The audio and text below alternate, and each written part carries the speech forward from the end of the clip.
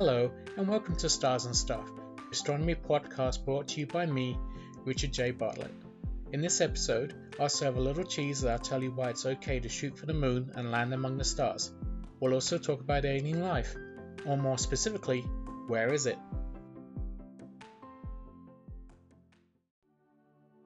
Before I get into the rest of the podcast, indulge me in some cheese for a moment. Yes, that's right, cheese. And not the kind the moon is made of. If there's one thing I've learned from astronomy that also applies to life, is that you should have lofty aspirations but realistic expectations. I've been into astronomy since I was 6, and I can remember buying my first copy of Astronomy magazine just a few months short of my 11th birthday. I couldn't understand all the big words, but I certainly liked the pictures. That edition, April 1982, featured images taken from Mauna Kea in Hawaii, one of the best locations in the world for astronomy. The images was amazing, but even then I knew I couldn't hope to see the same glorious colours and details through my tiny department store telescope. All the same, I kept at it. Seeing those same objects for myself was like seeing a celebrity featured in the pages of some other glossy magazine. Yes, it's nerdy, but frankly, my dear, I don't give a damn. I am who I am. Fast forward over 30 years, and that kid from England is now living in Los Angeles. I get to see some real celebrities buying their groceries at Whole Foods on a Saturday morning, or taking their kids to the park later that afternoon. Every weekday morning, I listen to the most popular breakfast radio show in LA as I drop my nearly 4-year-old son off at preschool. He sings along to Sucker by the Jonas Brothers and High Hopes by Panic at the Disco, and I enjoy their interactions with their listeners. They're good people. More to the point, they seem to be having a lot of fun. So when I started this podcast, I texted them because they have a daily happy news segment, and well, this was my happy news. I was under no illusions that the podcast was not on the same level as their radio show. And yes, it's still young and it still needs work. They texted me back, but I wasn't able to talk due to work commitments. When I published the second episode, I texted them again. I figured that with a title like Everything You Always Wanted to Know About Uranus But Were Afraid to Ask, it was sure to grab their attention. I wasn't wrong. I got a text back, and within 10 minutes I was sitting in my car talking to them on the phone. We talked about the podcast and generally had some fun at Uranus's expense. In a nerdy way, for a few minutes, I was like a planet orbiting a different sun, and I was hoping that maybe some of their light might brighten my own. Afterwards, I posted on Facebook, I was just on the radio. Except I wasn't. I was wrong. The call was recorded, but my wife said they never played it. I listened the next day, but they didn't play it then either. I could have been irritated or annoyed, but fortunately my name's not Stan, and even though I was disappointed, I understood. Maybe it was because we were talking about Uranus, or maybe they just didn't think it was worth broadcasting. Who knows? At the end of the day, I enjoyed the chat and it was fun. My point, and I do have one, is that sometimes life, like astronomy, is like the April 1982 edition of Astronomy magazine. The things you see, you can experience, but maybe not to the same extent that you might expect. But that shouldn't stop you from trying. As the cliche goes, shoot for the moon. Even if you miss, you'll land among the stars. There's no such thing as an overnight success. It takes work, persistence and effort. I also believe it takes the right kind of positive belief that one day you will be successful, as you were always meant to be, but you have to keep at it. Nearly 20 years after I read that edition of Astronomy magazine, I was writing a monthly column for them. It didn't just happen, I had to work for it. Listening to my podcasts make me cringe. I won't lie, I told someone that I thought the content was fine, but that the delivery was terrible. And while I know I can be very self-critical, I also know when I'm right. The podcast is new. It will get better. I will get better. And the number of people who listen will increase. I don't do this because I'm hoping to become some kind of celebrity, like the astronomical images in the magazine or the voices on the radio. I do this because I want to. And I hope that maybe someone will someday listen, who might then be inspired, and who then shines like some kind of stellar celebrity. Stars shine.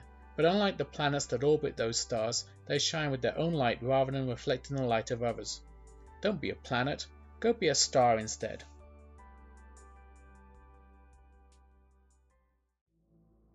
A dramatic glimpse of the aftermath of a collision between two exoplanets is giving scientists a view at what can happen when planets crash into each other. A similar event in our own solar system may have formed our Moon.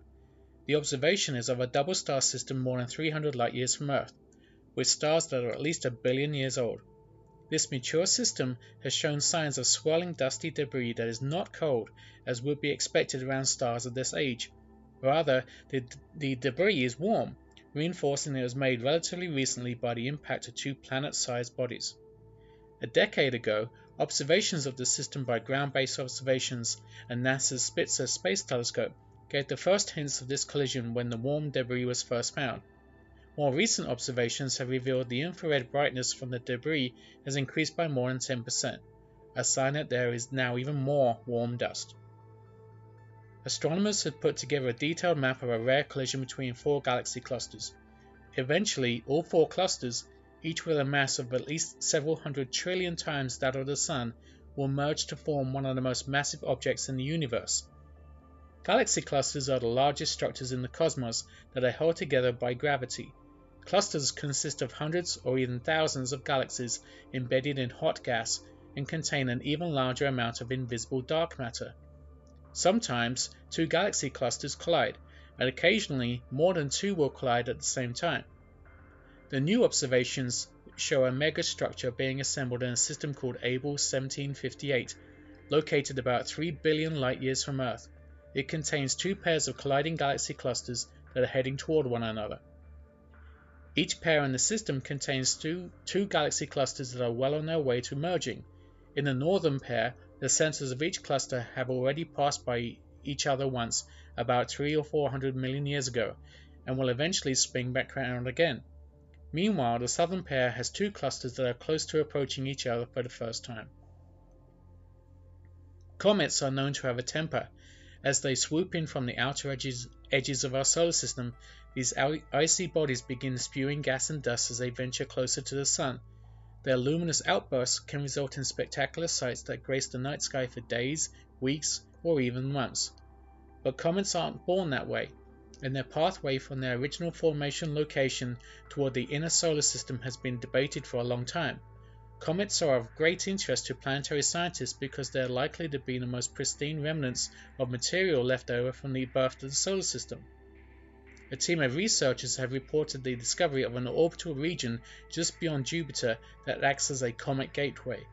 This pathway funnels icy bodies called centaurs from the region of the giant planets, Jupiter, Saturn, Uranus, and Neptune, into the inner solar system where they can become regular visitors of Earth's neighborhood. Roughly shaped like an imaginary donut encircling the area, the gateway was uncovered as part of a simulation of centaurs, small icy bodies traveling on chaotic orbits between Jupiter and Neptune. Centaurs are believed to originate in the Kuiper Belt, a region populated by icy objects beyond Neptune and extended out to about 50 astronomical units, or 50 times the average distance between the Earth and the Sun. Close encounters with Neptune nudge some of them onto inward trajectories, and they become centaurs, which act as the source population of the roughly 1,000 short-period comets that zip around the inner solar system. These comets, also known as Jupiter Family Comets, or JFCs, include comets visited by spacecraft missions such as Deep Impact, Stardust, and Rosetta. Lastly, astronomers have revealed that the asteroid Hygiea may be classified as a dwarf planet. The object is the 4th largest in the asteroid belt after Ceres, Vesta, and Pallas. For the first time, astronomers have observed Hygiea in sufficiently high resolution to study its surface and determine its shape and size. They found that Hygiea is spherical, potentially taking the crown from Ceres as the smallest dwarf planet in the solar system.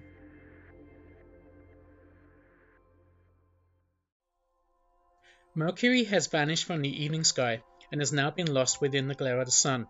It's headed toward a conjunction with the Sun on the 11th of November, when it will transit across our star's face. This is an event you won't want to miss, as it's pretty rare and won't happen again until 2032. I'll talk about it some more in the next episode. Venus, on the other hand, is drifting away from the Sun in the sky. You might be able to catch it very low on the southwestern horizon about 30 minutes after sunset, but it will become easier to spot as the year draws to a close.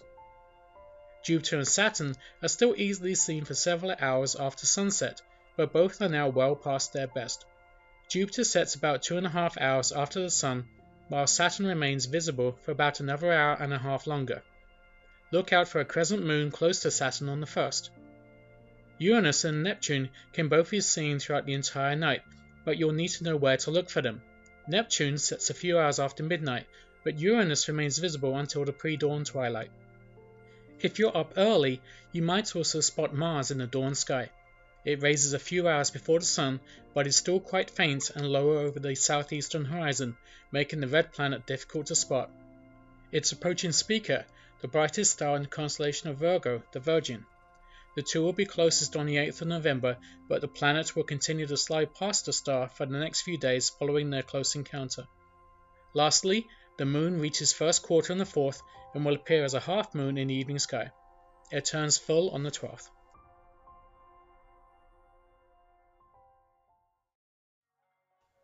A few episodes ago, I mentioned our nearest galactic neighbour, the Andromeda Galaxy. At over 2 million light-years away, it's the furthest thing you can see with just your eyes, but of course it's not the only galaxy out there. Do you know how many galaxies are in the universe? Go on, have a guess. No, it's more than that. A few years back, a study was published that estimated there are about 2 trillion galaxies, give or take a few. I'm not sure how you can have a finite number of galaxies in an infinite universe. I'm a writer, damn it, not a cosmologist. But I do know that's a pretty big number. That's a 2 followed by 12 zeros. It's a lot of galaxies, but more than that, it's also a lot of stars. There could be hundreds of billions of stars in our own Milky Way galaxy, and it's safe to assume the vast majority of galaxies have billions of stars too. So even more zeros. With so many stars in the universe, the obvious question then comes up, are we alone? And just as importantly, where is everyone? Logically, there are only 3 possible scenarios. We're the first, we're the last, or we're not alone. Being the first seems a little unlikely. The universe is about 13 billion years old-ish. The Earth is about 4.5 billion years old, with life first appearing about 3.8 billion years ago. Again, I'm not a cosmologist or an exobiologist, but I'm thinking that leaves plenty of time for other forms of life to develop. So what if we're the last? If that's the case, then either all the other civilizations have destroyed themselves, which is pretty depressing, or we're coming to the end of the universe. That's also depressing, but fortunately there's no evidence of that. Which leaves us with option 3, we're not alone. So where is everyone? Here's what I think, and you're welcome to take it or leave it. The universe, to quote The Hitchhiker's Guide to the Galaxy, is big, really big. The distances to the stars are so huge that it's simply not possible to reach them by the technology we have now. And while I don't think the speed of light can be broken, I don't see why the technology won't someday exist that will allow us to reach the stars by some other means. After all, if you could travel back in time 500 years with your iPhone and start playing a downloaded movie for a local peasant, you'd probably be burned at the stake for witchcraft. What's impossible today is common tomorrow. Assuming it's possible, some way, somehow, to reach the stars, we're back to the same old question. Where is everyone? Are they not interested in us?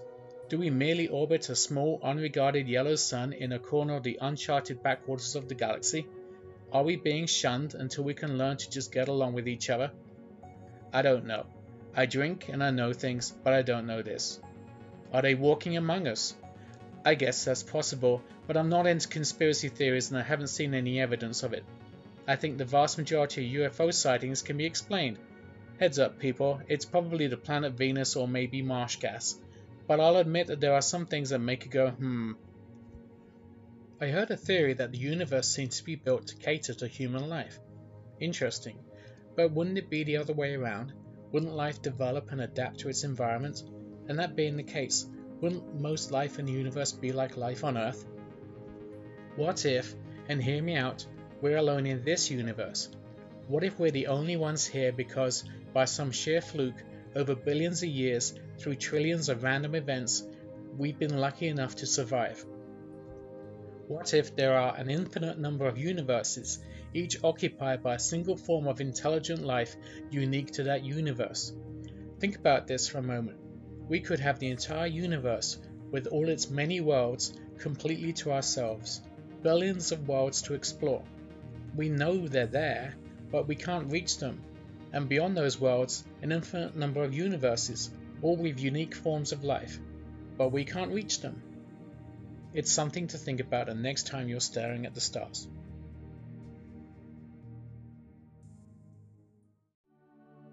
Here's this episode's trivia question, and as always, here's a shameless plug for my book, The Daily Astronomical and Space Quiz Book. Each episode's question comes from the book, and you'll find 731 others within its pages. It's available on Amazon, so please buy it. You'll be smarter because of it, or at least you might appear smarter to your friends. It's also great for pub quizzes and astronomy club quiz nights. So here it is. What percentage of all life that has ever existed on the Earth is now extinct? A. 54%, B. 69%, C. 84%, D. 99%. You'll hear some pretty music for a moment and then I'll come back with the answer.